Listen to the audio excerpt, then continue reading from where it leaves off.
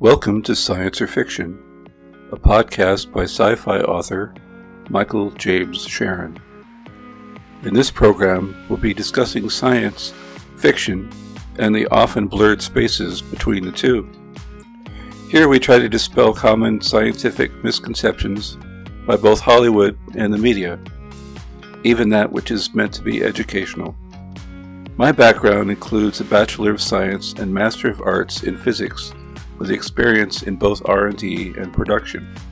I hope you enjoy these podcasts, and if there are comments or input, please direct them via contact page for my website, michaelsbookcorner.com.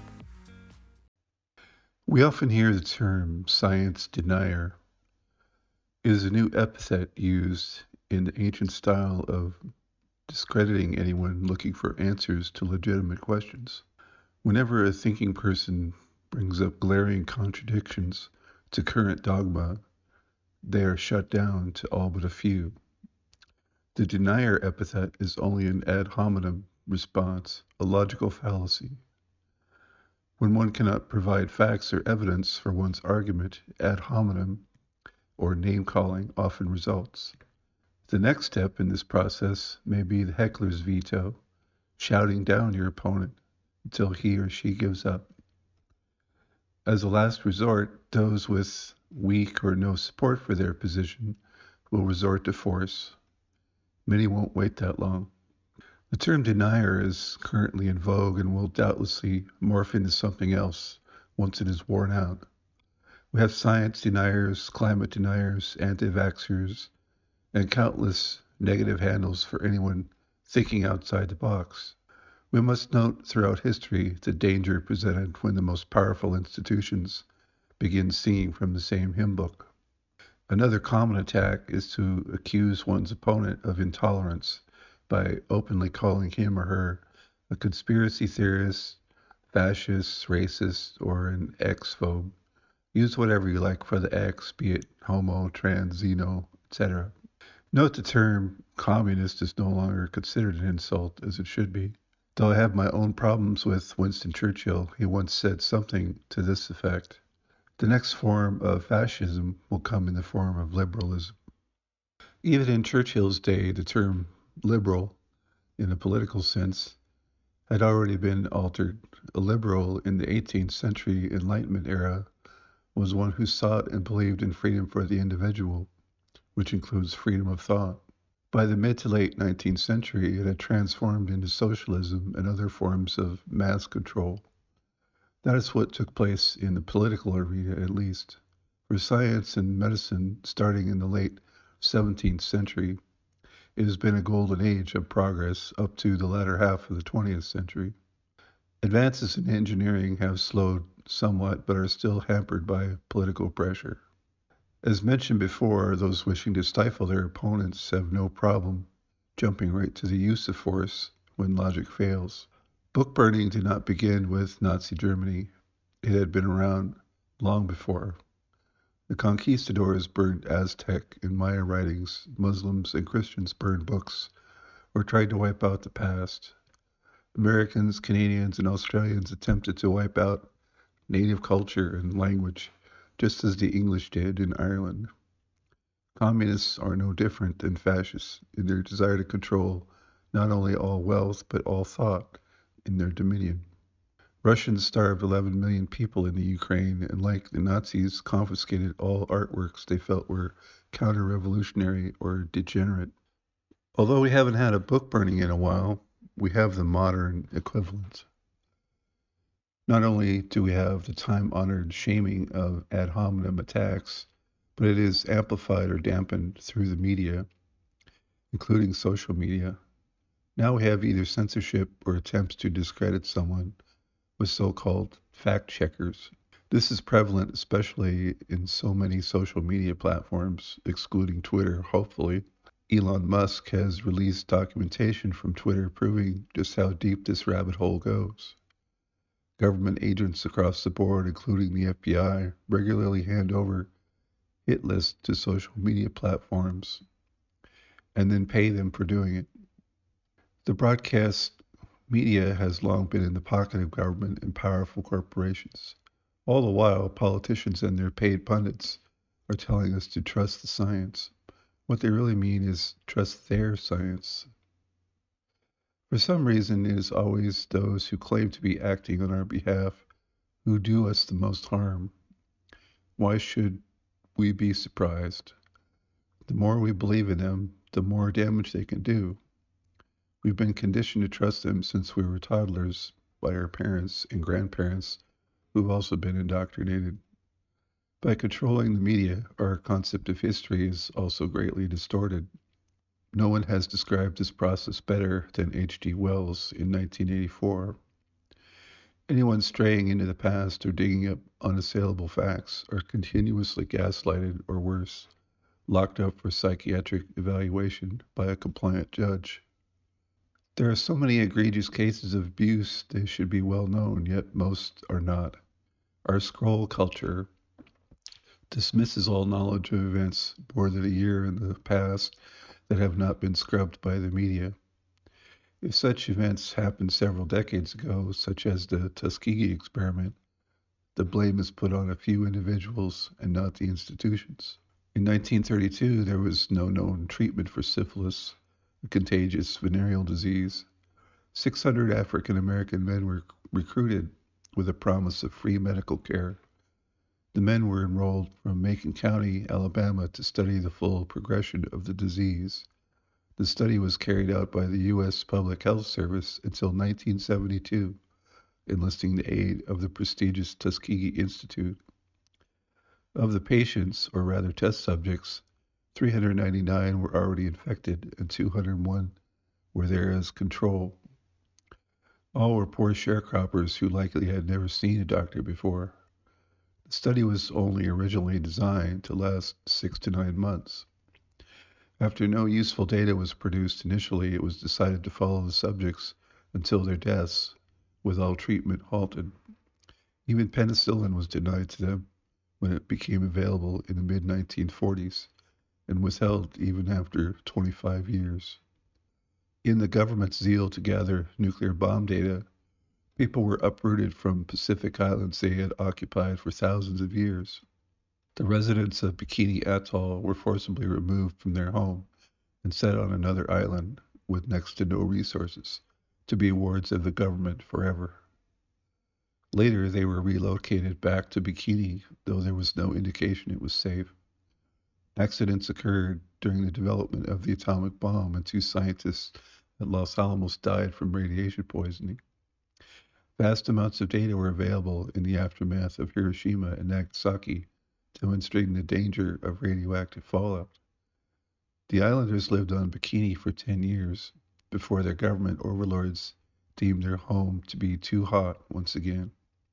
All this time, they were studied like lab rats by the same caretakers. The benevolent government also injected radioactive substances directly into the bloodstreams of both cooperative and uncooperative patients. A 53-year-old African American, Eb Cade, a cement mixer at a construction company, was hospitalized for broken injuries after a car accident. At Oak Ridge Nuclear Facility, he told doctors that he'd always been in good health, so they secretly injected him with 4.7 micrograms of plutonium. Scientists knew perfectly well the serious negative effects associated with radiation.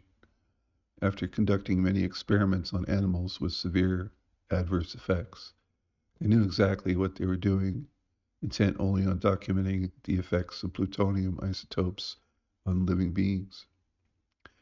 Over the next 5 days, excretions were taken from Cade to log how much plutonium his body had retained. He was strapped down, and they refused to set his broken bones until April 15th. They cut samples from his bones before setting them to look for more plutonium. 15 of his teeth were pulled for testing without informing Cade of what was going on. A nurse said that the tortured Cade escaped in the middle of the night. He died in 1953 of heart failure. Cade was not the only subject of inhumane radiation experiments done without informed consent. At the University of Rochester, at least 11 patients became the subject of radiation experiments. 6 or more were injected with uranium, and 5 or more were given polonium. Some might remember how a dissident was murdered with the tiniest amount of polonium by a Russian agent some years ago in London. Documents uncovered by the Advisory Committee on Human Research Experiments show at least 9 additional patients similarly injected with radioactive material at other universities. Doctors involved in these studies defended their actions long after the fact. It wasn't until the Clinton administration that any acknowledgement was made, though there could be no excuse or just compensation. After the discovery of horrific medical experiments done by both Japan and Nazi Germany on human beings, we supposedly adopted the Nuremberg codes to prevent such a thing from ever happening again. The ink was not even dry as the US and other governments continued on their merry way. Doctors and medical researchers are expected to have a minimal core of ethics. As it turns out, paychecks have always been a greater motivation for action. Government grants continue to fund this horrific torture of human beings, and doctors continue to administer them. Even if such studies could possibly yield data that might help others, it seems most of the time they're quite ill-conceived. The US government did not prosecute the majority of those in Japan's infamous 731 unit in return for the data they had amassed. The test subjects there were prisoners of war and civilians, both in poor health, sick of tropical diseases, or malnourished. Similarly, the Nazis experimented on concentration camp inmates, also in poor health. How could their data apply to soldiers or airmen in peak condition? I'll cite a much more recent case of so-called science from the Office of the Inspector General.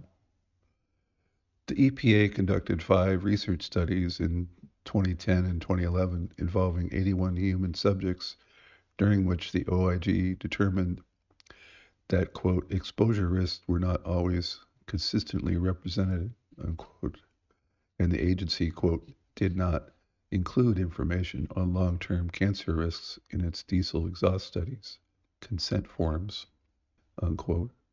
The EPA exposed subjects from children to senior citizens to exhaust fumes to test their effects. They already knew the toxicity of these fumes.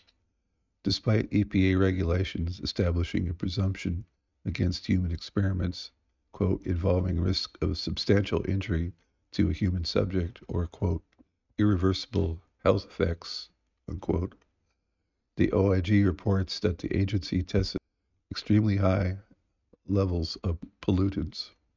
According to the report, quote, diesel exhaust is a complex mixture of more than 40 toxic air contaminants. These include 19 known or suspected carcinogens, such as benzene, formaldehyde, and 1,3-butadiene. Quote, a 2006 EPA assessment document further reports associations between short-term particulate matter exposures and mortality and morbidity. End quote. The EPA classifies diesel exhaust as likely to be carcinogenic to humans by inhalation. From Paul Brown, the House Oversight Subcommittee Chairman in 2014, quote, it is abhorrent for EPA to be conducting these human experiments without providing robust information and notification to the patients about the risks of death and following the strictest protocols. While the EPA champions protecting human health, in one case, EPA doubled the amount of particulate matter it was exposing individuals to without fully informing the participants or all the proper ethical review boards. This blatant disregard for the safety and well-being of others is despicable, and the proper steps must be taken to ensure that such carelessness does not occur again. We're told to trust the science. Actually, we're told to trust the scientists and the government workers who push ill-conceived, openly malevolent practices and procedures. In our vast store of recorded history, we should know better. Questioning such people and not accepting a flippant or nonsensical response as gospel is not the denial of science. On the contrary, questioning each conjecture is science, as it is continually tested. All of the data, contrary to their narratives, cannot be dismissed without discussion, as that also is part of the scientific method. When predictions based on some hypothesis are not fulfilled, then that hypothesis must be adjusted or thrown out. Observation must agree with theory, or it is not science. Theories must give reproducible results, or that such ideas are not valid. Moving the goalpost is not allowed.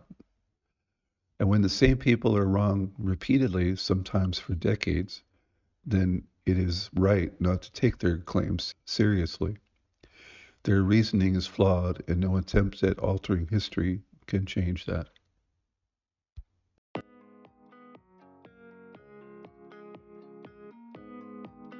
I hope you've enjoyed this program, written and presented by author Michael James Sharon, in conjunction with my many science fiction novels. Please visit the website, michaelsbookcorner.com, to see what is on offer. A complimentary ebook is available for joining the mailing list.